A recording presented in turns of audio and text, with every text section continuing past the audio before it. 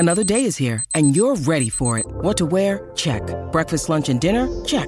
Planning for what's next and how to save for it? That's where Bank of America can help. For your financial to-dos, Bank of America has experts ready to help get you closer to your goals. Get started at one of our local financial centers or 24/7 in our mobile banking app. Find a location near you at bankofamerica.com/talktous. What would you like the power to do? Mobile banking requires downloading the app and is only available for select devices. Message and data rates may apply. Bank of America N.A., member FDIC. Hello, everybody. This is Marshall Poe. I'm the editor of the New Books Network. NBN listeners like to read books and buy them. So we thought we'd tell you that right now, our friends at Princeton University Press are having a remarkable site-wide sale. You can get 50% off books, including ebooks and audiobooks, with the code 50, F-I-F-T-Y, at checkout until May 31. You can save some real money on Princeton University Press books. I encourage you to go there and check it out. Welcome to the New Books Network.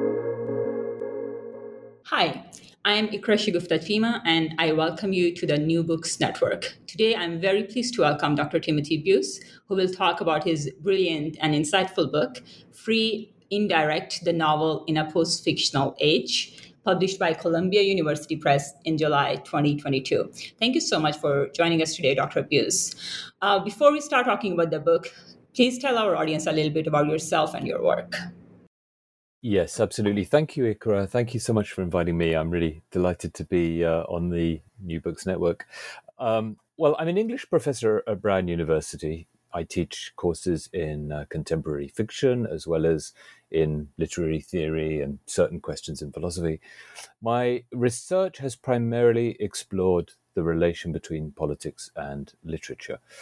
Undertaking that inquiry in conversation with Marxist theories of ideology and aesthetics, including thinkers and critics associated with the Frankfurt School, such as Georg Lukács, Theodor Adorno, Frederick Jameson, and other 20th century thinkers such as Mikhail Bakhtin and Gilles Deleuze. If there's a distinctiveness to my approach to these questions, I mean, these are very large questions and old ones, I think it's that I've been reluctant to rely on existing conceptual or critical vocabularies to understand the politics of literature or literary criticism.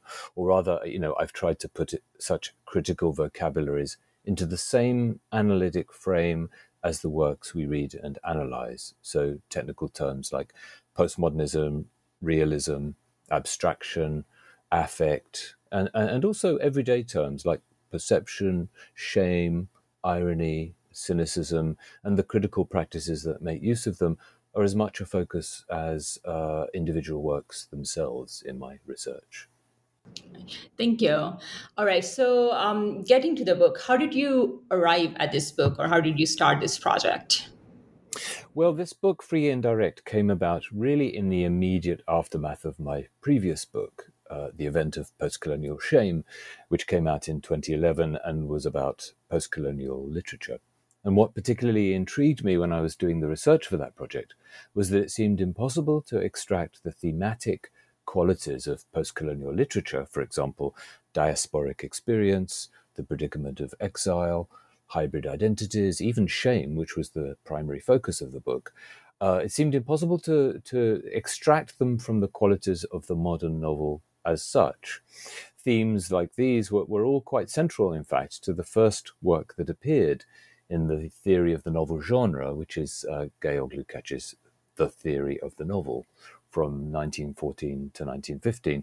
But we had all begun to think of these themes, in the critical literature as distinctive qualities of postcolonial experience. So that project ended up engaging as much with the theory of the novel as a field as with debates and conversations in postcolonial studies. And so it felt like a natural shift when completing that book to turn towards the subfield known as the theory of the novel in this latest book. Great, thank you. Now I'm going to ask you a question that we, as grad students, were asked to think about a lot. So how would you introduce your argument in this book as an elevator pitch, and what is the extended version of that argument? Thank you.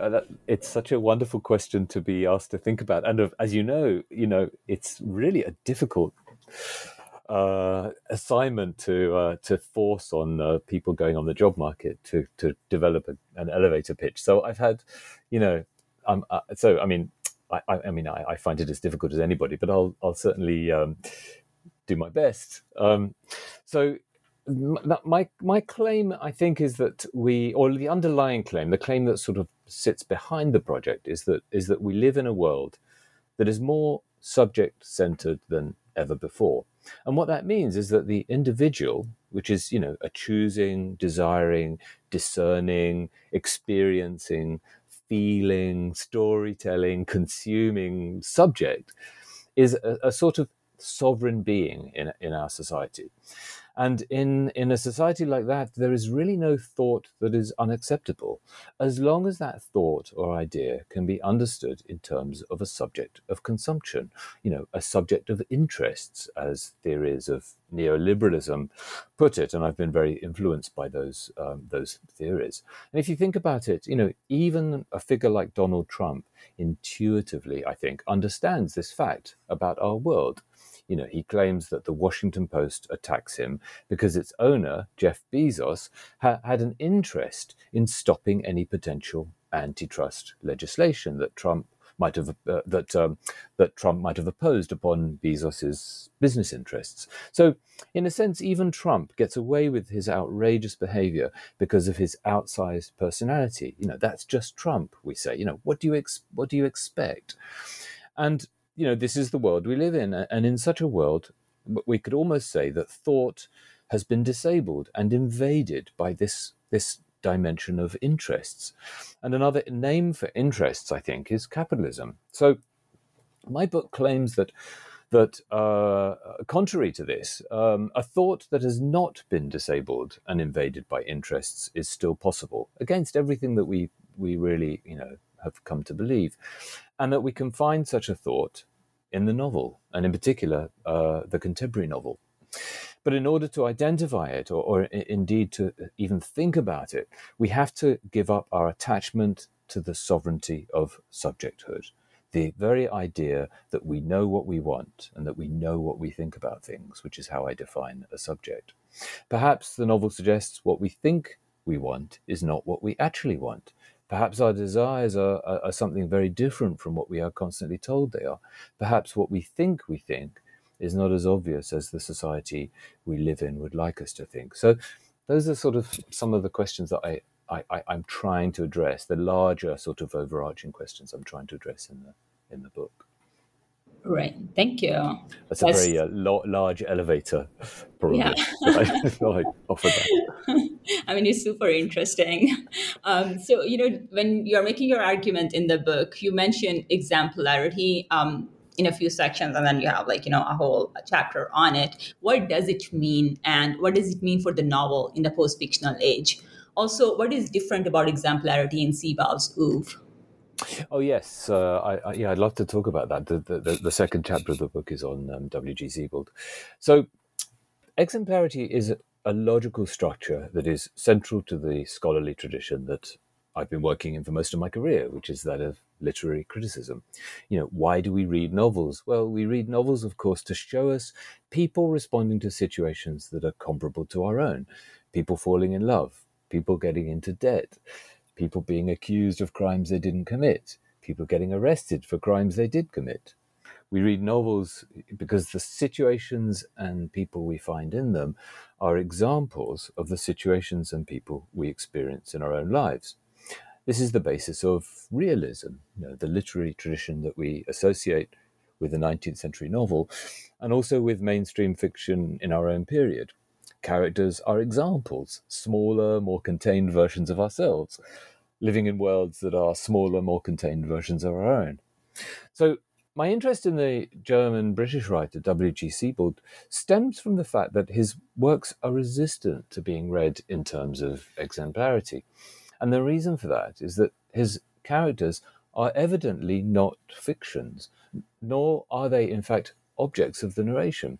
Sebald's narrators are always part of his stories. When Sebald tells a story, he's never telling anything other than an event of narration.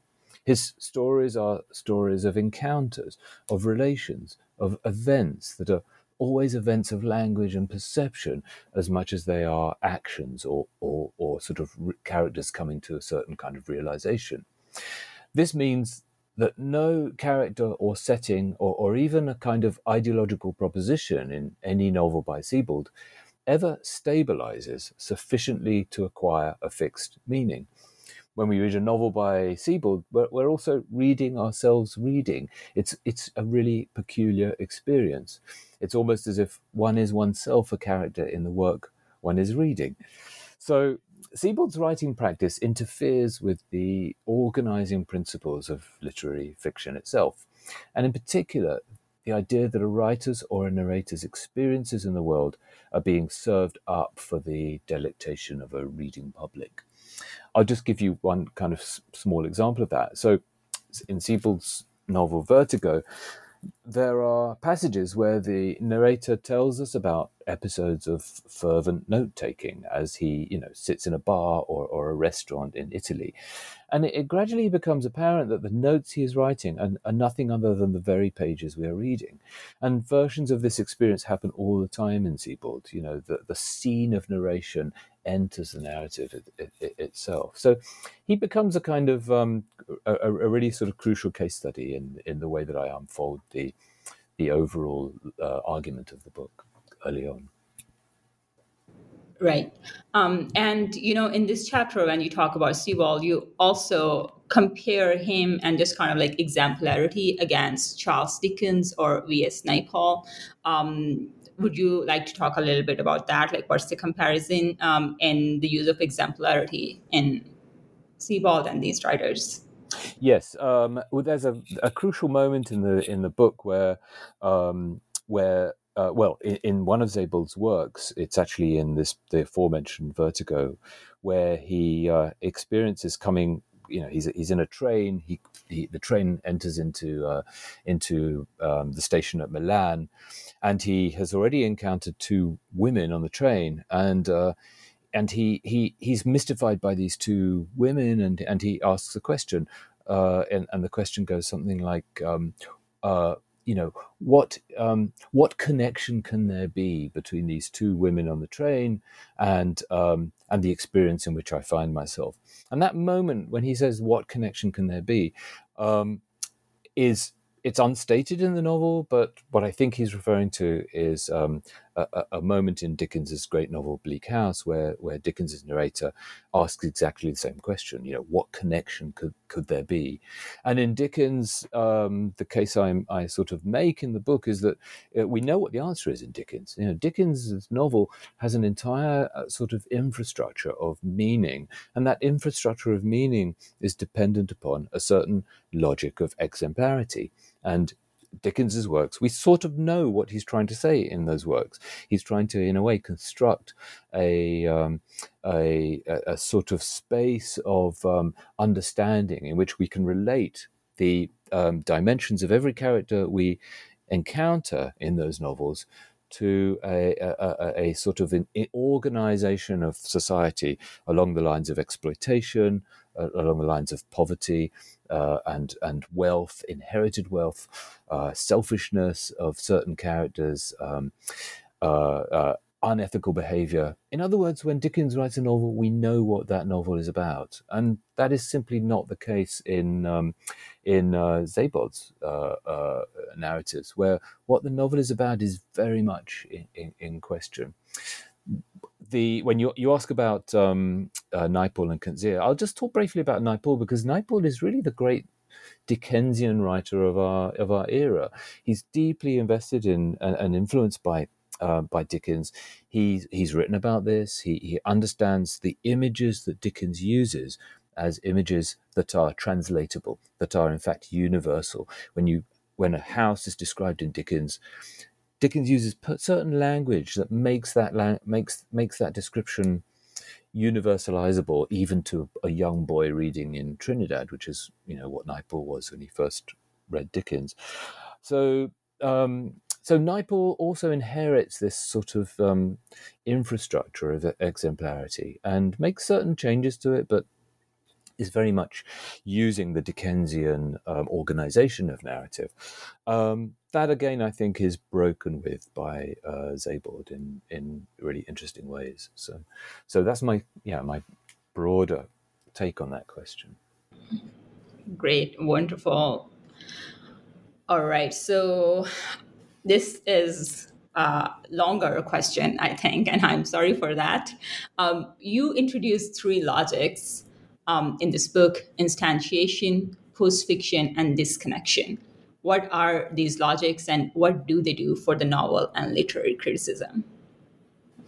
Thank you, Ikra. Well, I mean, yes, you've gone to the heart of the book, really, because these terms are really important in the way that I unfold them. So, if you don't mind, I'll sort of take them one at a time. So, yeah, of course. First of all, instantiation. I mean, instantiation is a logic of types and typology, and it has a very long philosophical tradition. In fact, ever since the works of Aristotle. In Aristotle's Metaphysics, he talks about the distinction between substances, which are by definition particular, and properties or qualities, which are by definition universal. And properties can appear as the qualities of any number of objects or substances. And one great example of this is colors. So an apple, a substance, an object like an apple can be either green or red.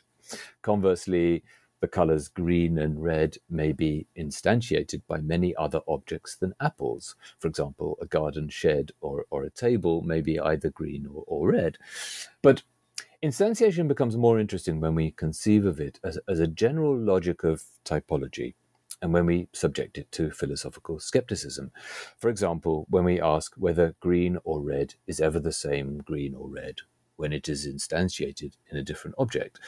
That is to say, whether greenness or redness really exist outside the abstract operations in which we invoke them, or conversely, whether an apple or a garden shed could possibly exist without some color or other to augment them chromatically.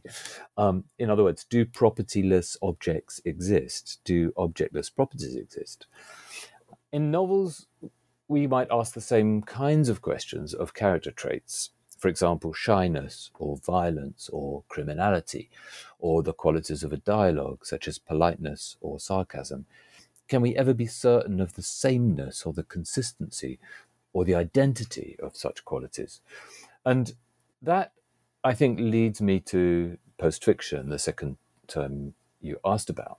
Because in my understanding, at least, post-fiction is a logic of the collapse of the ideology of instantiation. So I'm reluctant to think of post-fiction as a genre. I really think of it as a historical moment that we're in. And it's a historical moment in which our faith in the intactness of instantiation relations is in the process of disintegrating.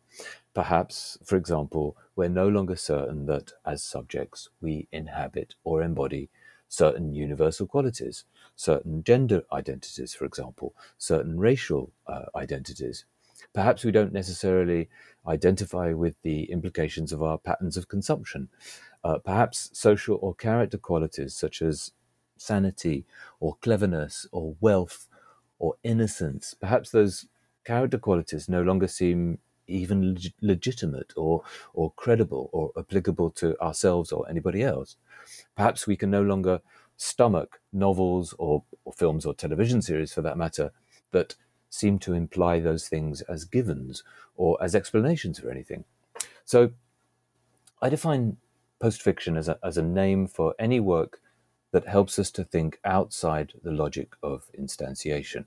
Because such thought is by definition non-anchored, not even non-subjective, we could say, and it doesn't follow rules of perspective. And those rules of perspective are themselves deeply historical, as we all know. They emerged in Europe, more or less in the Italian Renaissance. But a further implication of my analysis is that any such work of post-fiction has its primary model in the novel, since novels always contain within them elements that escape explanation in terms of instantiation principles. And so let me just very briefly kind of touch on the third term that you asked me about, which is disconnection. And I can, in a way, be much briefer about this, because disconnection is not exactly a technical term in my analysis. It's a kind of temporary name for that principle of escape that the novel always inhabits. It's a name for the sort of absolute difference that may underlie our narratives of connection or our narratives of identity or historical explanation. So in a way, one of the things that I'm very alert to in all the works of fiction I pay attention to is moments when actually disconnection rather than connection seems to be the operative term, really where something fails to happen in a place where we were expecting something to happen. And those, I think, are very important moments, particularly in contemporary fiction. Right. So you cite Lucas's idea that irony is the formal manifestation of the novel's objectivity. And then you introduce instantiation and instantiation relation. Is instantiation the formal manifestation of the novel's subjectivity? Yes, this sort of gets to something quite interesting. I mean, you touch on this question of irony. I think it's really an important question and quite complex, because irony we often think of as something very radical in the novel, but in fact, Lukács is aware and really establishes that the fact that irony is the classic mechanism of the novel. It is really how the novel communicates. Certainly, this is how he understands the novel to work in the theory of the novel. And I think he's basically right. The novel, even in its classic form, does not say what it's doing. But nevertheless, we as readers and the novel itself know what it is doing and what it is saying. And that is the key to what Lukács will later call realism. Irony is not something, radical or destabilizing in the novel. It is a formal, ideological and aesthetic structure. And its greatest craftsmen are, novelists as established in the novelistic tradition as Balzac and Tolstoy. Such novelists, they conjure a world out of which an entire body of meaning sort of seeps without their narrators or characters having to specify it. That's how the realist novel works. But in order for it to work, a certain ontological structure must also be in place. And we could talk about that ontological structure in terms of the recognizability of certain tropes and images. When we see an individual struggling with an existential predicament in a novel, loving somebody who is not his or her partner, or discovering that the people one assumed were biological parents are in fact not, we sort of assume, we recognize such structures as translatable into our own life and our own circumstances. The assumption is that fictional worlds are mappable more or less onto real worlds. That recognizability is what I call instantiation. So the novel instantiates questions and situations that confront us in life, meaning that it addresses them and perhaps it resolves them at a smaller, more manageable scale. But in our own period, I argue that relation, the instantiation relation, is no longer intact as a governing assumption of the works that we often read. In fact, it is put into question repeatedly. Our literature is post-fictional, not because it's autobiographical, not because it's truth-telling, but because the premises of fiction no longer apply in quite the same way. Post-fiction is not, non-fiction. It's a distinct and new formation. So that a work by a writer like J.M. Coetzee, his novel from 2003, Elizabeth Costello, is a very, important work for my analysis. But if we read that work as a work that is trying to convey ideas, the ideas of its protagonist, ideas about vegetarianism, ideas about the the future of the humanities, the ideas about evil and the way that evil operates in the novel. If we read that novel as a work that is trying to convey those ideas, or an essayistic book, we simply misunderstand it, because in fact, what is going on in that novel is that the protagonist, who happens to be a well-known author named Elizabeth Costello, she is indeed giving lectures about certain ideas, but what the novel is trying to do is to dramatize the impossibility of transferring the ideas and thoughts of fictional characters to non-fictional readers. The ideas in question become simply hollow and implausible in the process, however hard the author tries to make them convincing. And Coetzee really tries hard to make those ideas convincing, plausible, coherent. They're often ideas that he shares. They're often ideas that he's written about elsewhere. And yet the real agenda of that book, I think, is to, in fact, as I was saying earlier, to sort of establish the impossibility of those ideas, really connecting with readers in a plausible and convincing way, if that makes sense. Yes. Thank you. So now I'm just going to move to the title of the book itself. What is Free Indirect? And how do we understand Free Indirect and its relationship to novel through Deleuze and his thoughts on cinema? Yes, well, again, crucial question. Thank you, Ikra. So the title of the book, Free Indirect, really takes its name from a technical term in narratology, which is known as free indirect discourse. And free indirect discourse describes a way of presenting the thoughts of a character without specifying grammatically that it is the character who is thinking. So a very famous example is the opening line of James Joyce's story, The Dead, which goes like this: Lily, the caretaker's daughter, was literally run off her feet. We're not told that this is Lily's version of her experience, but the vernacular expression run off her feet, together with the malapropism of the word literally, tells us that it is so. This is Lily's version of events, not that of some omniscient narrator.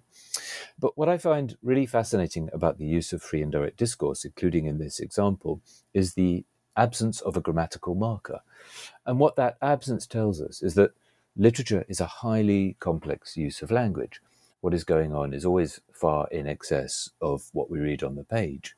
Now, I mean, we've known this for a long time, but using the term free indirect discourse in a critical context, which it really is often, that use almost always involves identifying who the thought or speech in question belongs to. And I think that doing so misses something essential about the novel, which is that the thought in question isn't always identifiable. And furthermore, maybe there is something in that grammatical absence that is important, that we should pay attention to. In this regard, and then this gets to the second part of your question, the novel, I think, is far closer to cinema than has really been acknowledged. If you think about the viewpoint of the camera, for example, there is a proliferation of information in every cinematic shot, including the soundtrack, and we can't really attribute that every piece of that information to any particular person. Deleuze's work on cinema was highly attuned to that, so he would talk of what he called, quote, a free indirect quality to the cinematic image. And Deleuze would also talk about this as a novelistic quality to cinema. Now, he used that term in passing. It's easily ignorable. It has been completely ignored, in fact. But I argue that it's not, we shouldn't, ignore it. It's not an offhand remark. It's actually an absolutely correct observation. Like cinema, there is a free indirect quality to the novel, in which what is happening is simply unattributable to anyone, to any character or narrator. And not only that, but there is a thinking in the novel that cannot be inhabited subjectively. And it's that quality of thinking that my book is really about. Great. You also talk about spatiotemporality in your book. How do you compare ideas about spatiotemporality in Bakhtin, Anderson, and Michel Foucault? Also, you use James Kelman and Patrick Modiano's work as examples just to discuss Foucault's discontinuous systematicities. Could you also please talk a little bit about that? Yes, thank you, Ikra. I'd love to. So yes, these three figures are all in conversation in a particular chapter of the book. So yeah, I'll sort of try to unfold this a little bit. One of Mikhail Bakhtin, the great Soviet era Russian literary critic, one of his great inventions is the concept of the chronotope, as he calls it, and that's Bakhtin's name for how novelistic works establish a unity of space and time as the basis for the unfolding of their stories. The chronotope is really the first important form or frame that an author erects around a narrative. The story takes place in a space and a time, and that space and that time are precisely mappable onto each other, and they're in a way held in place by the view of the narrator. So, one of the very vivid images he offers is a two people walking along a road. That road operates as soon as you place that road in a novel.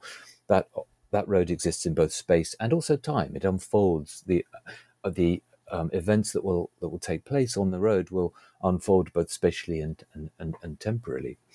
So, in a novel, this is a principle that is always evident. A movement in space is always a movement in time. Space and time are regular, and they are mutually compatible. And this unity is one of the achievements of the novel. It's really a condition of the novel's coming into its existence. But Bakhtin's also aware that it's a simplification. In reality, space and time do not map onto each other in quite this way. Spatio-temporal unity is an abstraction, a spatialization of time and a temporalization of space. Very similar to this is Benedict Anderson's idea of the way that the novel imagines community. And Anderson is a brilliant critic of the same stature as Bakhtin, whose great invention is really this concept of an imagined community, and in particular, the idea that this imagined community is spatio-temporal. So all over the nation that we are ourselves a part of, we imagine other people going about their days in more or less the same way that we are, and at more or less the same time that we do.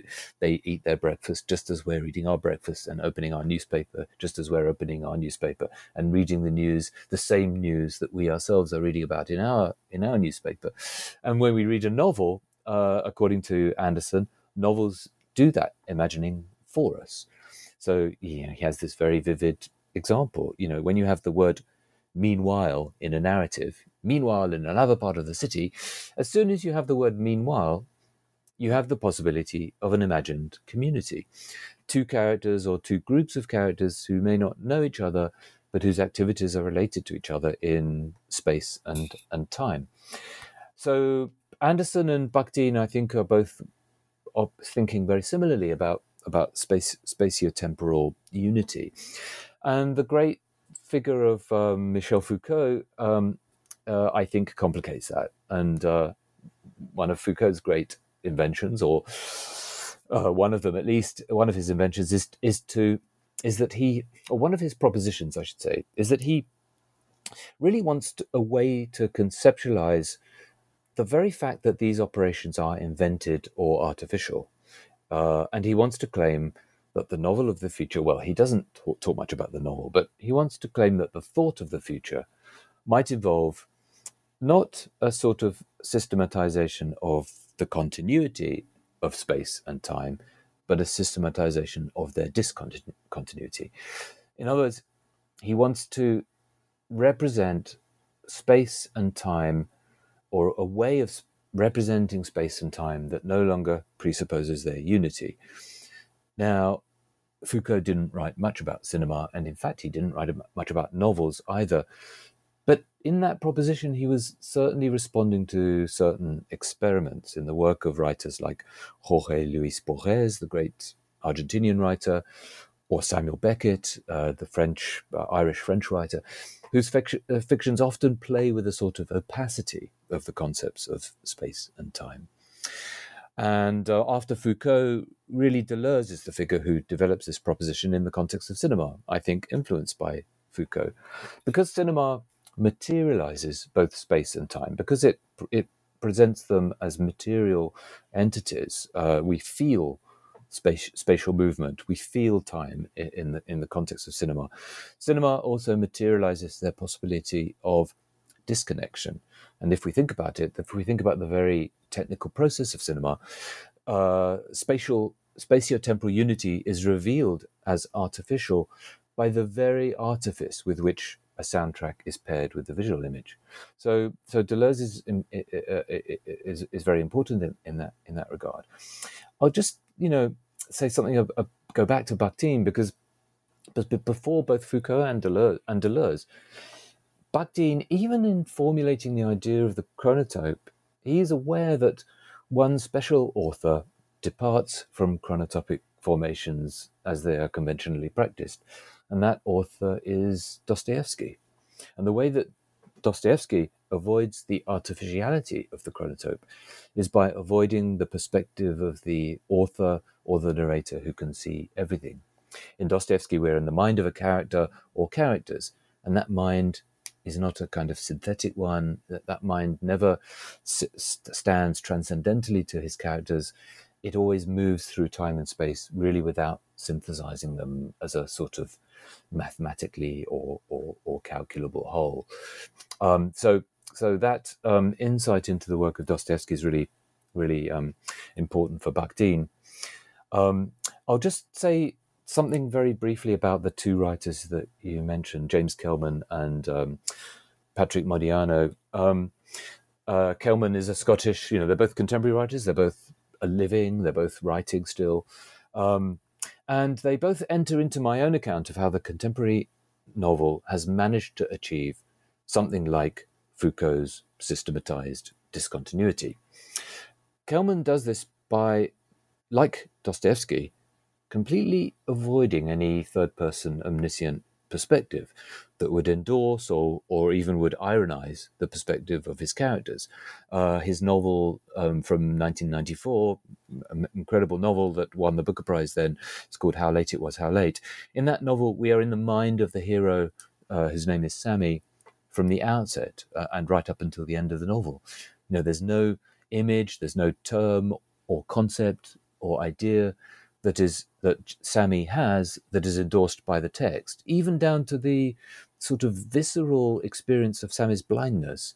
So what Kelman does is he takes his narration so close to the perspective of his protagonist as to completely, collapse into it. Modiano's works slightly differently. So Modiano's narrators are all versions of Modiano himself, and they're all attempting to reconstruct historical connections and connections that are somehow elusive to them. And those connections often have something to do with the troubling history of France during the Second World War and the question of French collaboration with the Nazi regime. But Modiano's works are not works of successful reconstruction. They all end in uncertainty. And the extraordinary work by Modiano that I write about is a novel entitled Dora Bruder, which is about an attempt to uncover the fate of a schoolgirl who disappeared in Paris in June 1942, and her name subsequently appears among the lists of Jews deported to Auschwitz just 3 months later. And what is really emotionally powerful about Modiano's work is not what he uncovers, but that he uncovers so little about what happened during those missing 3 months, or indeed about what happened afterwards. And, it's this failure of discovery that creates a new form of novelistic connection, precisely out of the failure of connection in my analysis. Sorry about that very long answer. No, that was brilliant. Thank you so much for giving us a detailed answer to that. So you also mentioned that the question of the meaning or value of a literary work is harder to answer in our era. How or why so? Yes. Well, I'll try to speak a little bit more briefly. The case I try to make in Free and Direct is that the enigmatic quality of literary meaning in our time, that enigmatic quality is itself a thought, and it's a thought of supreme importance, and the supreme importance of it, in a way, is part of its the enigmatic quality is precisely what is so important about it. And perhaps we could talk about it as the great discovery of the literature of our period.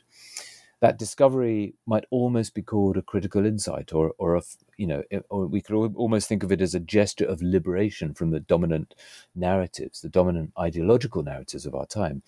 I talked earlier of the subject-centered nature of our world, and perhaps I'd like to think the novel can help us detach from that ideology of subject-centeredness. So that's really why I think both the meaning of a work is harder to answer, and also why that difficulty is really important. Right. And with that, we move on to the last question that I have for you, which is, so in your opinion, how should readers or literary critics use or approach or read this book? It's a lovely question, Iqra. I had not... that idea of how readers should encounter a book is really a nice thing to think about, and I think I would like readers to read this book as a way to understand or think about the ways in which our world, by which I mean our own intellectual operations, the questions we ask about ourselves and our relationships, all our habits of thought. I mean, the way in which these different dimensions of our world are actually formed by novelistic conventions, even if we're not huge novel readers. And if we are readers of novels, especially contemporary novels, perhaps this book will help readers to think about how the novel, even as it forms those habits of thought, also frees us from them. That there, exists in every novel, in a way that is especially visible in contemporary fiction, an alternative strain of thought that has the potential to help us to think about how limiting and constricting such conventions actually are. So I would like it to be a kind of a book that is liberating in a certain sense, and also that identifies ideological formations that are very much in operation in our world politically. Great. Thank you so much. Thank you for joining us today, and thank you so much for this book. It's been so wonderful to talk to you about it. I am Ikra Shagufta Chima, your host for New Books Network. Now go get your copy of Free Indirect, the novel in a post-fictional age, published by Columbia University Press. Happy reading. Thank you for joining us today. Thank you.